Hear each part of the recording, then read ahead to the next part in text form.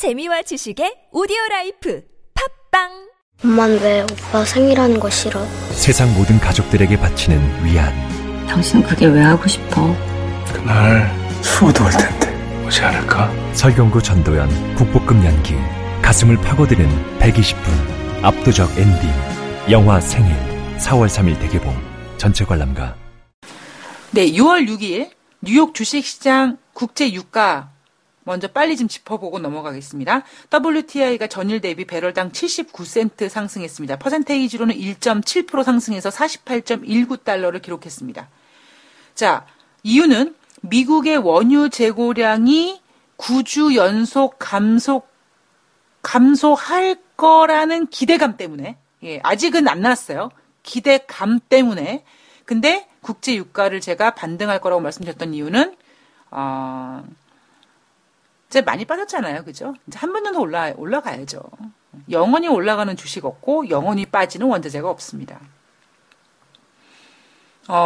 여기서 국제 유가가 추가적으로 더 하락하게 되면은요, 이제부터는 뭐가 문제냐면 글로벌 경기 둔화 우려감이라는 또 다른 숙제를 내놓게 됩니다. 따라서 어떻게 해서든지 최소한 국제 유가는 더 이상 훼손되지 않을 만큼 어떤 기대감이라는 거를 빌미로 가격을 올려놓아야지만 미국이 다음 주에 금리 인상하는데 지장이 없을 겁니다. 여기에 또 하나, 쿠웨이트가 카타르와 외교 단절을 선언한 페르시아만 국가들과 중재를 시작했다. 어떤 지정학적 이 리스크가 해결될 것 같은 어떤 그 긴장감 고조가 좀 해소될 것 같은, 완화될 것 같은 그런 기대감까지 실렸고요. 자, 7일날 에너지정보청이 발표하죠. 주간 미국 원유 재고량 지표에 주목하고 있습니다. 전문가들은 원유 재고량이 350만 배럴 감소했을 거라고 예상하고 있고요. 국제 금값은 전일 대비 14.80달러, 1.2% 상승한 1297.50달러입니다. 자, 국제 유가 1300달러 갈 거라고 말씀드렸고요. 지난번에 좀 조정받을 때 아직 파워머니가 돈을 빼지 않았습니다라는 말씀을 드렸습니다. 자, 지난해 11월 4일 이후에 최고가를 기록했습니다. 생각해보니까 저도 숫자 얘기를 하는군요. 금값은 1300 갈 거다, 이런 얘기를 하는군요, 하기는. 근데 저는 가격이 얼마까지 올라갈 거다가 중요한 게 아니라 오르냐 내리느냐가 더 중요하지 않을까. 그리고 왜 올라가느냐도 중요하고요. 더 중요한 거는 어떻게 올릴까? 어떤 재료를 가지고 써서 올릴까? 왜 올릴까가 사실 더 중요하다고 생각이 됩니다. 제가 오늘은 너무 좀 준비한 내용을, 많아서, 부가적인 말씀을 못 드리겠지만, 어떤 사람을 분석하는 데 있어서 그 사람이 지금 현재 가지고 있는 스펙이라든가 외모라든가 자산이라든가 이런 걸 가지고 그 사람을 평가하기보다는요, 그 사람을 제대로 알기 위해서는 그 사람의 어찌 보면 성장 과정을 좀 그 주변 환경을 좀 봐야 되지 그 사람을 진짜 알지 않습니까? 그 사람이 진짜 사기꾼인지 아닌지도 알기 위해서는 그런 아주 면밀한 분석이 필요한 것처럼 그 사람이 지금 어떻게 돈을 벌었을까? 그 사람이 부자다. 돈을 어떻게 벌었을까? 그리고 얼만큼 고생을 해서 얼만큼 밑바닥까지 갔던 사람일까? 그런 거를 좀 알게 되면 저 사람이 지금 돈을 벌어서 고생을 해봤기 때문에 물 쓰지 펑펑 쓰지 않고 좀 아낄 거고 저 사람의 씀씀이가 대충 나오고 이런 걸 보기 위해서는 그 사람의 스토리를 알아야 되는 것처럼 지금 어떠한 원자재든지 경제 상황이든지 어떤 이런 걸 알기 위해서는 스토리가 중요하고요. 대신 스토리가 중요는 하지만 스토리를 잘 분석해야 됩니다. 제가 왜 스토리를 잘 분석해야 되는지를 잠시 뒤에 말씀드릴게요. 자, 업종별로는 에너지 업종 1.2% 올랐고요. 소재도 소폭 오름세를 했지만 금융, 헬스케어, 산업, 부동산, 기술, 유틸리티는 1% 미만의 하락을 보였습니다. 자, 4월달 미국의 채용 공고 600만 명 기록했는데요. 사상 최고치라고 합니다. 새로운 채용 공고의 절반 이상은 호텔과 레스토랑 쪽이고요. 급여가 더 높은 제조업 부문은 오히려 채용 공고가 감소됐대요. 근데 참 아이러니하지 않습니까? 6월 2일 날 4.3% 실업률 얘기하면서 완전 고용이었다며요. 완전 고용이었기 때문에 지표가 그렇게 나왔었다면서요. 근데 지금 이 4월 달 미국의 채용 공고를 보면 이게 완전 완전 고용이라는 생각이 별로 안 들어서, 예, 그런 약간 좀, 의심이 들어서 이런 말씀을 드립니다. 자, 아마존이란 기업은 저소득층 고객에게 프리미엄 회원가 할인을 제공하겠다는 소식에 0.8% 하락했고요. 저소득층 고객을 확보한 월마트를 겨냥해서 이제 한번 맞짱 뜨자라는 전략이었죠. 따라서 이 아마존의 이러한 맞짱 뜨기 전략 때문에 월마트 주가는 1.7% 하락했습니다. 자, 백화점 체인 메이시스 요즘 계속 보면은요, 실적이 안 좋아요. 예, 매출 총이익이 부진한 전망으로 8% 하락했는데, 지난번에 실적 전망 때 메이시스가 뭐 몇 개 점포가 폐쇄됐고 어쩌고 이래서 실적이 안 좋았다라고 얘기를 제가 말씀을 드렸고, 장사가 안 되니까 폐점되지 않았겠습니까? 라고 제가 그렇게 분석해드린 기억이 나는데, 애널리스트들과 회사 전략을 논의하는 자리에서 매출 총이익이 2월달 제시했던 기존 예상보다 부진할 것. 때문에 메이시스는 8% 하락했고요. 백화점 체인의 대표적인 메이시스가 8% 하락하자 콜스가 5.8%, 노드스트롬이 3.6%, JC페니가 4.1%, 달러 제네럴이 3.8%, 달러트리가 3.0% 하락했습니다. 자, 시장은요, 지금 공업용 미신으로 입에다가 지퍼를 달았습니다. 금리 인상 가능성 확률 내놓지 않고 있어요. 미국이 2017년 금리 인상을 한 번은 되게 자신 있게 하지만 두 번째는 쉽지 않게 할 거라고 말씀드렸죠. 지금 다음 주에 금리 인상 결정을 앞두고요. 금리 인상을 할 거예요. 예, 금리 인상을 할 겁니다. 그런데 지금 분위기가 쎄하니까요. 금리 인상 가능성 확률 81%, 90%가 넘었고 사실상 기정사실화 쑥 들어갔습니다. 이렇게 시장이 입조심하는 이유는요.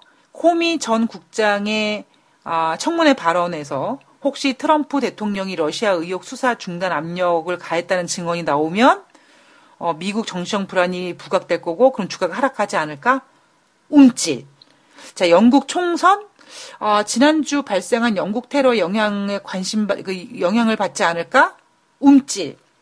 22회의 필요한 경우에 양적 완화를 확대할 수 있다는 기존의 문구가 수정 혹은 삭제되지 않을까? 움찔. 그 얘기는 22 통화정책회의에서 양적 완화를 확대할 수 있다. 필요하면 이 문구가 삭제된다 혹은 수정된다는 얘기는 22가 테이퍼링을 한다는 얘기와 마찬가지로 받아들이고 있는 거죠. 그런데 제가 그랬잖아요. 그 드라기 총재가 굉장히 영악하다고요. 드라기 총재는 상황이 안 좋으면 모든 수단을 동원해서 경제를 살릴 거다. 이런 표현을 자주 쓰는 사람입니다. 그런데 여기서 양적 완화를 확대한다라고 하지 않았어요. 드라기 총재는. 상황을 봐서 필요하면 확대할 수도 있다라는 거죠. 근데 굳이 여기서 드라기 총재가 확대할 수도 있다라는 멘트를 굳이 여기서 수정하고 빼서 마치 시장에서 테이퍼링 하려나 봐 이런 그 불안감을 끄집어낼 필요가 없습니다. 제가 드라기 총재면은 그럴 필요가 없는 거죠. 그냥 괜찮을 것 같은데 왜? 좀 두고 보지 뭐. 이렇게 그냥 쿨한 척하고 넘어갈 가능성이 높습니다. 그 영국 총선 같은 경우에 지금 영국뿐만 아니죠. 지금 파리에서도 또 어떤 약간 그 테러에 관련된 또 어떤 시끌시끌한 일이 있었었고요. 또 어제 말씀드렸던 또 이탈리아 그 축구장 사건도 있었고요. 지금 영국뿐만 아니라 유럽 전체가 테러 공포에 휩싸였습니다. 이게 어찌 보면은요. 유럽의 여행 관광객을 줄이는 굉장히 경제에 타격이 될 수 있는 일임에도 불구하고 지금 굉장히 입조심하고 있는 거죠. 왜? 10층에서 떨어지면 아프다니까요.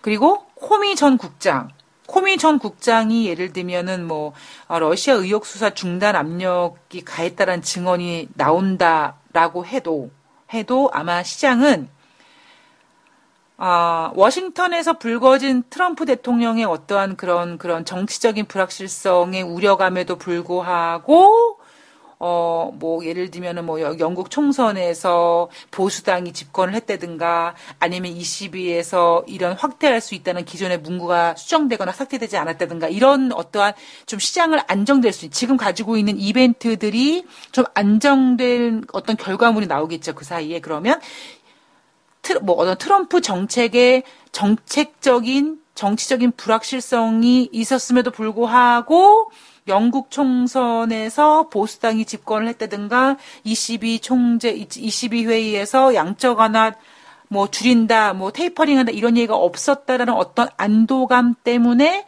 시장은 뭐 다음 주 그 미국의 금리 인상에 관심을 갖고 있다. 뭐 이런 식으로 이 코미 전 국장의 발언에 대해서 희석시키기 위해서 노력을 할 겁니다.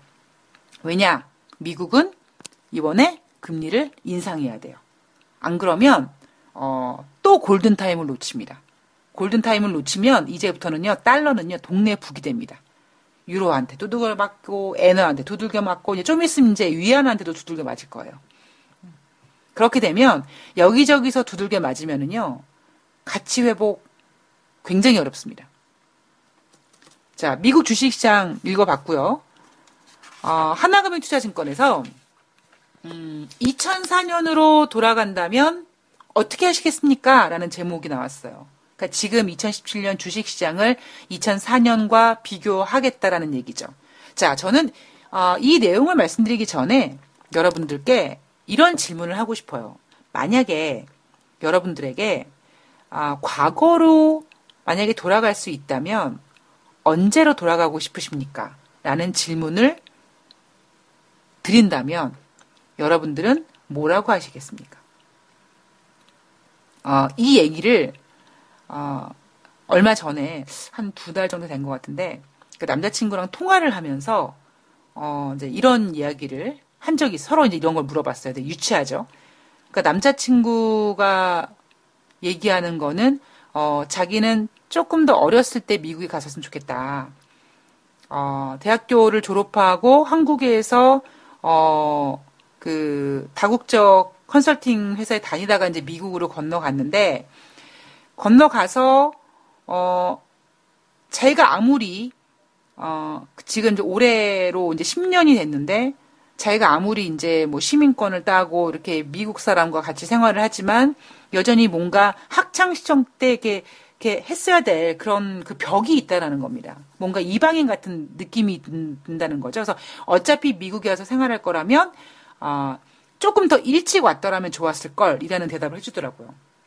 그런데 저한테 자기는 과거로 돌아갈 수 있다면 언제로 돌아가고 싶어? 라고 제가 뭐라고 했냐면 나는 돌아가고 싶은 과거가 없어 라고 얘기를 했습니다. 지금이 가장 나는 제일 중요하다고 생각을 하고 그다음에 그렇게 생각하는 이유는 뭐냐면은요.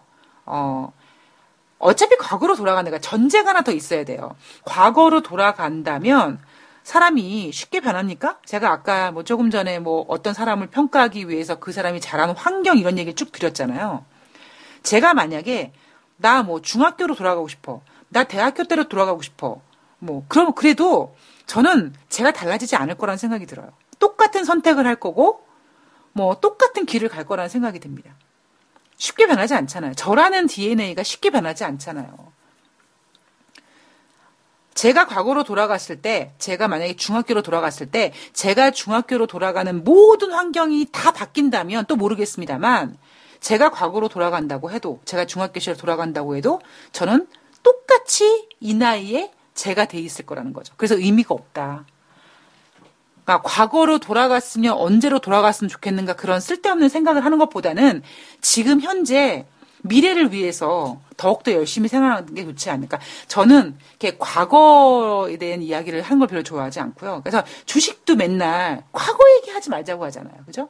앞으로 어떻게 될지, 왜 그럴지에 대해서 물론 인간이기 때문에 점쟁이 빤스를 훔쳐입지 못하니까 100% 맞힐지는 모르지만 최소한 나름대로 살아오면서 어떠한 배웠던 경험이라든가 뭐 이런저런 걸 통해서 앞으로 생길 수 있는 것들에 대해서 철상, 철미, 철두, 철학 준비할 수 있는, 발생될 수 있는 많은 가능성들을 준비하고 그 가능성들에 대비해서 좋은 시나리오가 나오면 더 열심히 하면 되는 거고, 나쁜 시나리오가 나왔을 때도 저는 이제 무슨 일이 벌어지면 저는 최악의 시나리오를 그린다고요. 그래서 이게 되게 좀 이렇게, 그러니까 저한테는 되게 익숙한데 제 후배들이 저한테 어떠한 이제 질문을 하잖아요. 물어보면은 너 그거 제일 먼저 하는 얘기가 너 그거 최악의 경우는 이럴 수 있어라고 그냥 핵폭탄을 던져버립니다. 그럼 상처받겠죠. 물론 제가 이제 뒤에 얘기는 하죠. 알지? 언니 맘 알지? 누나 맘 알지? 나는 뭐든지 이렇게 최악의 시나리오를 그리고 가지 않니. 근데 이해는 해. 알아 무슨 얘기인지라고 하면서 이제 듣는 사람은 기분 나쁘겠죠. 근데 저는 그게 살아가면서 특히 주식하시는 분들한테도 굉장히 중요하다고 생각이 듭니다. 최악의 경우, 최상의 경우는 없어요. 인간의 욕망이 주식시장에서, 자, 여러분 보십시오. 오늘 주식을 샀어요. 아주 재수 좋게 30% 갔어. 상한가 갔어.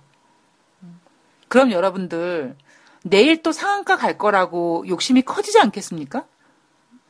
거기에서 최상의 시나리오가 있어요.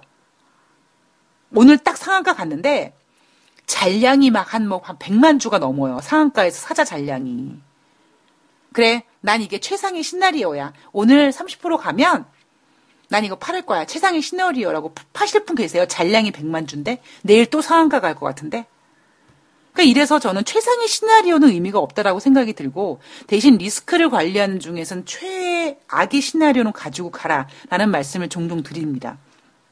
자, 이야기로 돌아가서요. 하나금융투자증권에서 2004년으로 돌아간다면 어떻게 하시겠습니까? 결론적으로는 2004년도 결론적으로 얘기하면 재미가 없으니까, 그죠? 마치 스포일러 한 것 같으니까. 자, 그렇다면 2004년도에는 과연 무슨 일이 있었는가를 보죠. 미국에서는요, 조지 부시 대통령을 중심으로 한 공화당 집권 시기. 지금이랑 똑같네요, 그죠? 지금 2017년 현재 상황은 도널드 트럼프 대통령을 중심으로 한 공화당 집권기. 공통점이 하나 나왔네요. 자, 2003년도 5월 달, 원래는 2003년도 3월 달에 이라크전이 발생됐습니다. 그런데 2003년도 5월 달에 이라크와 미국이 종전을 선언하죠. 그리고 이때도 전 세계적으로 테러 및 전쟁 위험이 증가됐었습니다. 왜? 2001년도에 9.11 테러가 났었기 때문에. 자, 2017년 현재 상황과 비교를 해보면 지금 유럽은요, 테러의 몸살을 겪고 있죠. 2004년도 3월 달에 스페인의 마드리드 테러가 있었었고요. 2005년도 7월 달에는 영국 런던 지하철 테러가 있었습니다. 그런데 지금 2017년에 유럽은 또다시 2004년처럼 테러로 몸살을 앓고 있습니다. 이 테러로 인한 전 세계의 경제적인 손실이요 900억 달러라고 해요. 2015년 기준으로. 따라서 미국의 GDP 대비 국방비 비중은 3.1%를 저점으로 해서 계속 높일 거라는 거죠. 저는 이런 얘기 들으면 좀 되게 찝찝한 게 제가 세계 제2차 대전이 발발하게 된 이유가 결국 무역전쟁, 환율전쟁 그러다가 결국에는 2차 대전 열린 거잖아요. 지금 데자부가 일어난다고 생각이 들거든요. 그래서 이러다 진짜 3차 대전 나는 거 아니야? 이런 굉장히 걱정되는 생각이 듭니다. 특히 이렇게 증권회사들이 과거 데이터를 가지고 비교할 때마다 더더욱 무서운 생각이 좀 들어요. 자, 2004년도 글로벌 경기를 좀 보면은요. 그때 IT 버블, 2000년도 IT 버블과 9.11 테러 이후에 글로벌 경기가 죽었죠. 그래서 미국이 다시 금리 인하를 하고 돈을 풀고 이러면서 확장 국면 초기 진입이 됐습니다. 그래서 2004년도에는 FED와 중국이 금리 인상을 시작합니다. 이제 확장 국면에 접어들어서 물가 상승률이 올라가고 인플레이션이 발생되고 이래가지고 슬슬 이제 금리 인상을 시작합니다. 지금 2017년 현재 글로벌 경기 2008년도 금융위기와 선진국 재정위기를 벗어나며 정상 궤도로 복귀하고 있고 지금 FED도 마치 2004년처럼 기준금리를 인상하고 있습니다.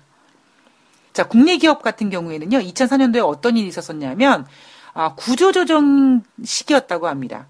2001년도에 77%였던 부채 비율이 2004년도에 69%로 8% 감소됐고요. 2003년도 23조에 불과했던 코스피 상장 기업의 순이익이 2004년도에는 55조, 약 2배 정도 가까운 상승세를 보였고요. 2004년도 코스피 연평균 지수가 837포인트였대요. 2004년도에 그랬군요. 까마득한 옛날 같은데. 3년 이후였던 2007년에는 107% 증가됐습니다. 코스피가요. 자, 따라서 그때 2004년도 코스피 연평균 지수가 837포인트였으니까 지금 2300포인트니까 2004년으로 만약에 돌아간다면 주식을 샀어야 된다는 거겠죠. 그죠? 그러면 2004년도와 2017년도에 공통점을 찾고 있는 내용이라면 지금 2017년도 국내 기업 상황을 좀 보겠습니다. 2004년과 똑같이 구조조정을 통해서 2012년 이 부채 비율 75%에 육박했던 부채 비율이 2017년에는 73%, G5준만큼 2% 감소했어요. 2001년도에 77%였던 부채 비율이 2004년도에는 8% 감소됐는데요. 2012년도에 75% 육박했던 부채 비율이 2017년에는 5년 뒤에는 G5준만큼 73%밖에 부채 비율이 감소되지 않았습니다. 저는 이미 여기서 2004년과 2017년 비교가 불가하다고 생각이 들어요. 왜? 돈의 사이즈가 달라졌거든요. 우리가 그 카드 대란이 언제 났습니까? 2004년, 2003년도에 나지 않았습니까? 지금 돈의 사이즈가 달라졌어요. 2001년에서 2004년 3년 동안의 부채 비율을 8% 기업이 줄일 수 있었었는데 2012년부터 2017년까지 이 5년 기간 동안 부채 비율을 2%밖에 줄이지 못합니다. 왜? 돈의 사이즈가 너무 커졌거든요. 빚의 규모가 어마어마해졌거든요. 자, 2017년 코스피 상장기업 순이익이 138조 원으로 2016년 95조 원 대비 증가됐고 2017년 연평균 지수가 2207포인트 사상 최고치를 경신했다라는 점. 따라서 2014년과 2017년 닮은 꼴 증시라는 거죠. 그래서 아까 2004년으로 돌아간다면 주식을 사야 된다라는 이야기를 하면서 2017년 현재에도 그럼 2004년과 똑같다는 전제로 지금 어떻게 해야 된다? 주식을 사야 된다. 그런데 저는 학교 다닐 때 저희 학교 다닐 때 국사는요. 국사 세계사는 암비 과목이었습니다. 그래서 저는 나름대로 기억력이 좋아서 국사를 참 잘했는데요. 저는 국사 공부를 왜 하는지 이해가 안 간 거예요. 과거를 공부해서 뭐해? 이랬거든요. 그런데 제가 나이가 1살, 2살 먹어가면서 과거가 왜 중요한지 알겠더라고요. 아까 제가 사람을 알기 위해서 그 사람의 과거를 봐야 되는 것처럼 사람의 과거도 한 나라의 역사도 중요하다. 왜? 역사는 되풀이되기 때문에. 어쩌면 하나금융투자증권에서 2004년으로 돌아간다면 어떻게 하시겠습니까? 라는 이 보고서를 내는 그 애널리스트의 생각은 역사는 되풀이되고 따라서 2004년과 2017년 비슷하다면 2017년에 당연히 주식을 사야 되죠. 이 논리도 맞습니다. 그런데 여기서 제가 아까 2부 들어와서 뉴욕 주식시장 끝나자마자 저한테 만약에 야 이은정 너 만약에 과거로 돌아간다면 언제로 가고 싶니? 난 돌아가고 싶은 적이 없어 라고 말씀을 드렸던 것처럼 이런 질문 하나 드려볼게요. 만약에 저한테 너 2004년으로 돌아간다면 그러니까 저는 이미 지금 2004년, 2005년, 6년, 7년, 8년, 9년 쭉 지금 그 과거를 알지 않습니까? 저의 과거를 아니면 주식시장의 과거를 알지 않습니까? 뭐 제 얘기는 할 필요 없고 주식시장의 과거를 알지 않습니까? 그러면 저한테 만약에 이 애널리스트가 어이 돈다방 미쓰리 진행자 이윤정 씨 만약에 과거로 돌아간다면 2004년으로 돌아간다면 어떻게 하시겠습니까? 라고 물어본다면 저는 이렇게 얘기할 겁니다. 2004년도 제가 그 보고서 읽어봤는데요. 2004년도로 돌아가면 주식 사야 된다면서요. 저 같으면 2008년도에 살 것 같은데요. 왜? 4년 뒤에 금융위기 터지잖아요. 2004년도에 주식을 샀어요. 4년 뒤에 어마어마한 2008년도 미국의 서브프라임 모기지 월가가 흔들리는 금융위기 사태가 터집니다. 그러면 전 제 생각에는 2004년보다는 2008년에 살래요. 2008년도에도 살 수 있는 기회가 와요. 라고 말할 것 같습니다. 자, 그 얘기는 만약에 지금 2014년과 2017년이 비슷하다고 합시다. 그러면 2004년에 4년 뒤에 금융위기가 와요. 그런데 이 경제라는 녀석이요. 우리가 지금 살아가면서 과학이 발전되고 인간이 똑똑하다 보니까 자꾸 기술이 발전되고 이 발전되는 속도가 점점 더 빨라지지 않습니까? 이게 돈의 세상도 마찬가지거든요. 저는 기술적 차트를 안 봅니다만 이 주가 지수의 월봉 같은 걸 보면은요. 이 움직임 변동성이요. 점점 줄어듭니다. 폭이. 되게 웃긴 얘기지만 이런 거예요. 예를 들면 자 2004년도와 2017년도가 비슷하다. 근데 2004년도 이후에 4년 후에 2008년도에 금융위기가 났다. 그러면 2017년에 2004년도에 4년 뒤에 생길 금융위기가 이렇게 빠른 스피드로 진행이 된다면 2017년에는 어쩌면 2년 안에 혹은 제가 감당할 수 없는 1년 안에는 아니겠죠. 예. 1년 안에 금융위기는 중국 터집니다. 중국 터지면은요, 이거 감당 안 돼요. 중국 터지면은요, 미국의 금융위기보다 더 심각해요. 그러니까 올해 1년 안에 중국의 금융위기가 터지지 않는다는 가정하에 좀 시간을 벌면 2004년도에서 금융위기 걸릴 때까지 4년이 걸렸다면 2017년에서 어떤 또 금융시장이 붕괴될 때까지 4년이 안 걸릴 수도 있다는 점. 이런 점을 우리가 생각해야 되지 않을까. 만약에 저한테 누군가 2004년도로 돌아간다면 어떻게 하시겠습니까? 라고 물어본다면 저는 2008년도까지 기다리겠습니다. 라고 하겠습니다. 왜? 심리적으로요. 2004년도보다 2008년도가 훨씬 더 지금 먼 과거가 아니라 2008년도가 훨씬 더 가까운 과거이기 때문에 그 충격이 더 크거든요. 2004년도에 어떤 일이 있었는지 물론 저도 그때 주식시장이 있었지만은요. 사람이 10년 전에 아팠던 기억과 1년 전에 아팠던 기억은 기억의 질이 다릅니다. 고통의 질이 달라요. 그럼 저한테는 2004년보다는 2008년에 그 고통이 금융위기 때 고통이 전 더 큽니다. 저는 2008년도에 또에 모든 걸 다 잃었어요. 지금도 가끔씩 잠을 자면은요. 제가 증권사에 근무하는 꿈을 꿉니다. 그거 악몽인 거 아시죠? 여러분들 왜 스트레스 엄청 받으면 왜 고3으로 돌아가고 막 이러잖아요. 저는 그 스트레스 엄청 받을 때 꿈을 꾸는 게 뭐냐면 제가 증권회사 가서 일하고 있는 거예요. 제가 그 2008년도에 제 모든 거를 잃었던 그 증권사 바로 그 지점에서 일을 하고 있더라고요. 그러니까 저한테는 2004년도에 어떤 일이 있었다는 것보다는 2008년도에 그 금융위기가 훨씬 더 충격입니다. 그리고 사실 그 이후에 2010년도 유럽발 금융위기도 있었고요. 2015년 중국에서 경제 성장률 7%, 2016년 1월달 증권 주가 빠지고 이런 리스크들이 있었지만 그땐 제가 필드에서 뛸 때가 아니란 말이에요. 그땐 제가 제3자 관점에서 증권 방송을 했던 사람이기 때문에 별로 충격이 없습니다. 그런데 2008년도는 제가 필드에 뛰고 있을 때여가지고요. 그 생생한 충격이 지금도 살아서 꿈틀거리거든요. 만약에 누군가 저에게 2004년도로 돌아간다면 어떻게 하시겠습니까? 저는 2008년까지 기다리겠습니다. 그렇다면 지금 우리가 이 시대를 살아가면서 뭐든지 빨라진다면 2004년도에서 4년 뒤에 금융위기가 났다면 오히려 2017년 이후에 어떠한 똑같은 데자뷰가 나타난다고 하면 4년보다는 훨씬 더 빠른 시간 동안 빠른 시간 내에 어떤 문제가 터질 가능성이 높다라는 거겠죠.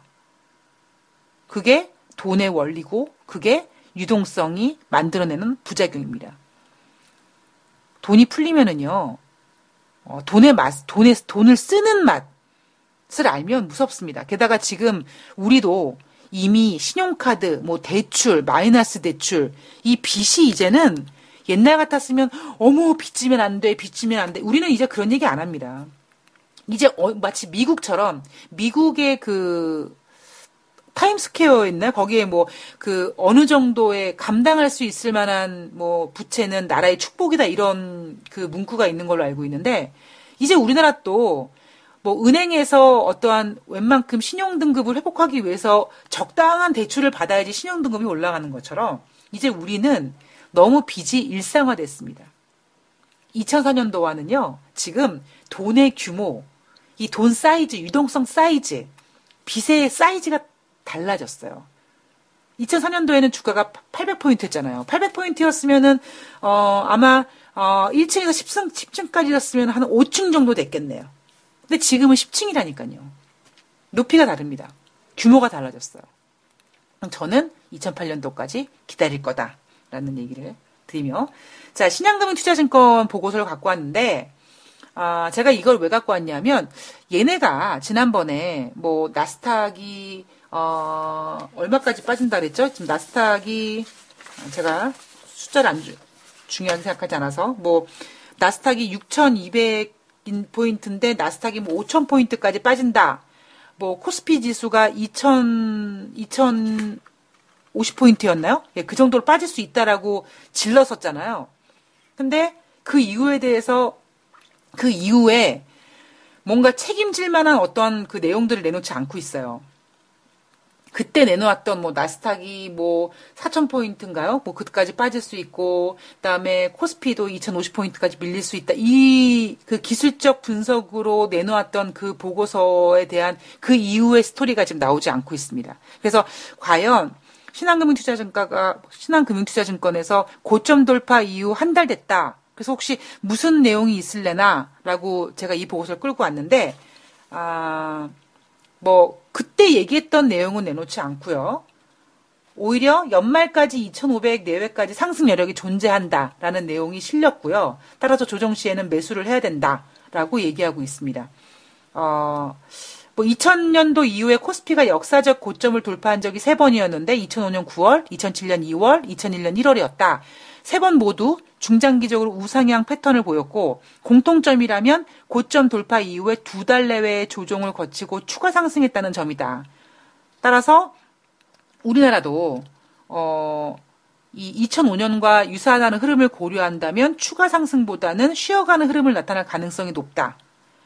그리고 외국인도 순매수가 둔화될 수 있을 거라는 거를 좀 예상해야 된다. 따라서 향후 2달만 놓고 보면 지난 한 달간 강세를 나타냈던 섹터가 시장 대비 양호할 것으로 판단된다. 그게 헬스케어, 필수 소비재, 내수재 같은 것들이고요. 6월은 월초부터 증시 변동성을 높일 수 있는 이벤트가 산적돼 있고 굵직한 이벤트는 가파르게 상승한 지수의 차익 실현에 빌미를 제공할 가능성이 높다. 뭐 코스피는 연말까지 2,500포인트까지 상승 여력이 존재하니까 조정 시에 매수해라라는 얘기를 하면서 제가 지난번에 제 2,050포인트까지 밀린다고 하는데 혹시 그 내용에 뭔가 있나라고 했는데 그 내용에 대한 이야기는 해주지 않고 있습니다. 자, 그리고 마지막으로 요거는 제가 뭐 따로 보고서를 준비한 건 아니고요. 동부증권에서 그 보고서가 나왔는데요. 보고서 제목이 2017년 뭐 증시 전망 컨센서스에 이견이 있습니다. 라고 그래서 뭐 하반기에 뭐 되게 좀 안 좋게 보나라고 했더니 3분기에 그러니까 7, 8, 9월 달에는 시장이 별로 안 좋을 거다. 뭐 4분기 때는 좋다는 얘기겠죠. 예, 3분기 때는 시장이 안 좋을 거다. 뭐 이런 가벼운 이야기를 했었습니다. 그래서 이게 페이지가 좀 많아서 뭐 좀 되게 중요한 얘기인가라고 봤는데 그냥 3분기에 조정을 받을 거다. 3분기 조정을 받을 거란 얘기라면 조금 전에 말씀드렸던 신한금융투자증권에서 앞으로 한두 달 이제 뭐 6월달 이벤트 어쩌고 하면은 뭐 지금 거의 6월 오늘 8일이면은 거의 6월 3분의 1 날아간 거잖아요. 그러면 앞으로 한두 달이면은 거의 7월달, 8월달 정도까지 가게 되면 동부증권의 3분기 조정 뭐 신한금융투자증권의 한두 달 조정 이거와 맞물리면 대충 뭐 다른 특별한 의견은 아닌 것 같아서 제가 따로 다루지는 않았습니다. 자, 역사는 되풀이되고 그죠? 그리고 역사는 중요하다. 어떤 사람을 알기 위해서 그 사람이 자라온 성장 배경, 환경, 그 사람이 얼마나 어려웠는지 어떤 어려움을 겪었는지, 얼만큼 어려움을 겪었는지가 되게 중요하다. 그런데 인간은요, 많은 어려움을 겪었지만 또 변하지 않고 어려움을 겪었는데 돈을 벌었어요. 그러면은 내가 그렇게 어려움을 겪어봤지? 그럼 돈을 아껴 써야지. 돈을 정말 잘 모아야지. 다시는 무너지지 말아야지. 이런 생각을 해야 되는 사람이 있는 반면에 개구리가 올챙이적 생각을 못하는 것처럼 또 잊어버리고 뭐 정말 개가 똥을 끗냐? 라는 식으로 또 똑같은 짓을 되풀이하는 사람들이 있습니다. 그렇기 때문에 어찌 됐던 것, 그 사람을 잘 알던, 그러니까 그 사람이 어떤 성향을 가지고 있을지 모르겠습니다만 그 사람을 알기 위해서 그 사람의 과거가 중요한 것처럼 주식시장도 과거가 중요합니다. 저는 기술적인 차트를 보지 않지만 차트쟁이들을 인정합니다. 왜? 그 차트 안에는요, 거래량부터 시작해서 차트, 그 일봉 차트, 주봉 차트, 분봉 차트, 월봉 차트는 결국 그날 그 종목이 꾸준히 만들어 놓은 어떤 역사적인 게 결국 뭐냐면요, 돈과 심리가 엮인 그 그림이거든요. 단지 아쉬운 게, 물론 여러 가지 보조지표가 있지만, 그게 뭔가 이렇게 이때 무슨 일이 생겼고, 이걸 볼 수는 없지만, 차트로서 우리가 대충, 이때 무슨 일이 있었고, 이때 무슨 일이 있었고, 이렇게 분석을 해야 되지만, 기술적인 분석에는 거래량 내지는, 심리가 작용이 되어 있기 때문에, 차트도 결국 주식의 과거입니다. 단, 너무 그것만 맹신한다면, 너무 거기에 집착한다고 하면, 미래는 얼마든지 진화가 가능하다는 거죠. 인간이 과학이 발전되고 기술이 발전되면서 점점 스피드화 빨라지는 것처럼 예전에 우리가 예를 들면 뭐 유선 전화에서 무선 전화기로 쓰는 게 만약에 뭐 5년 걸렸다.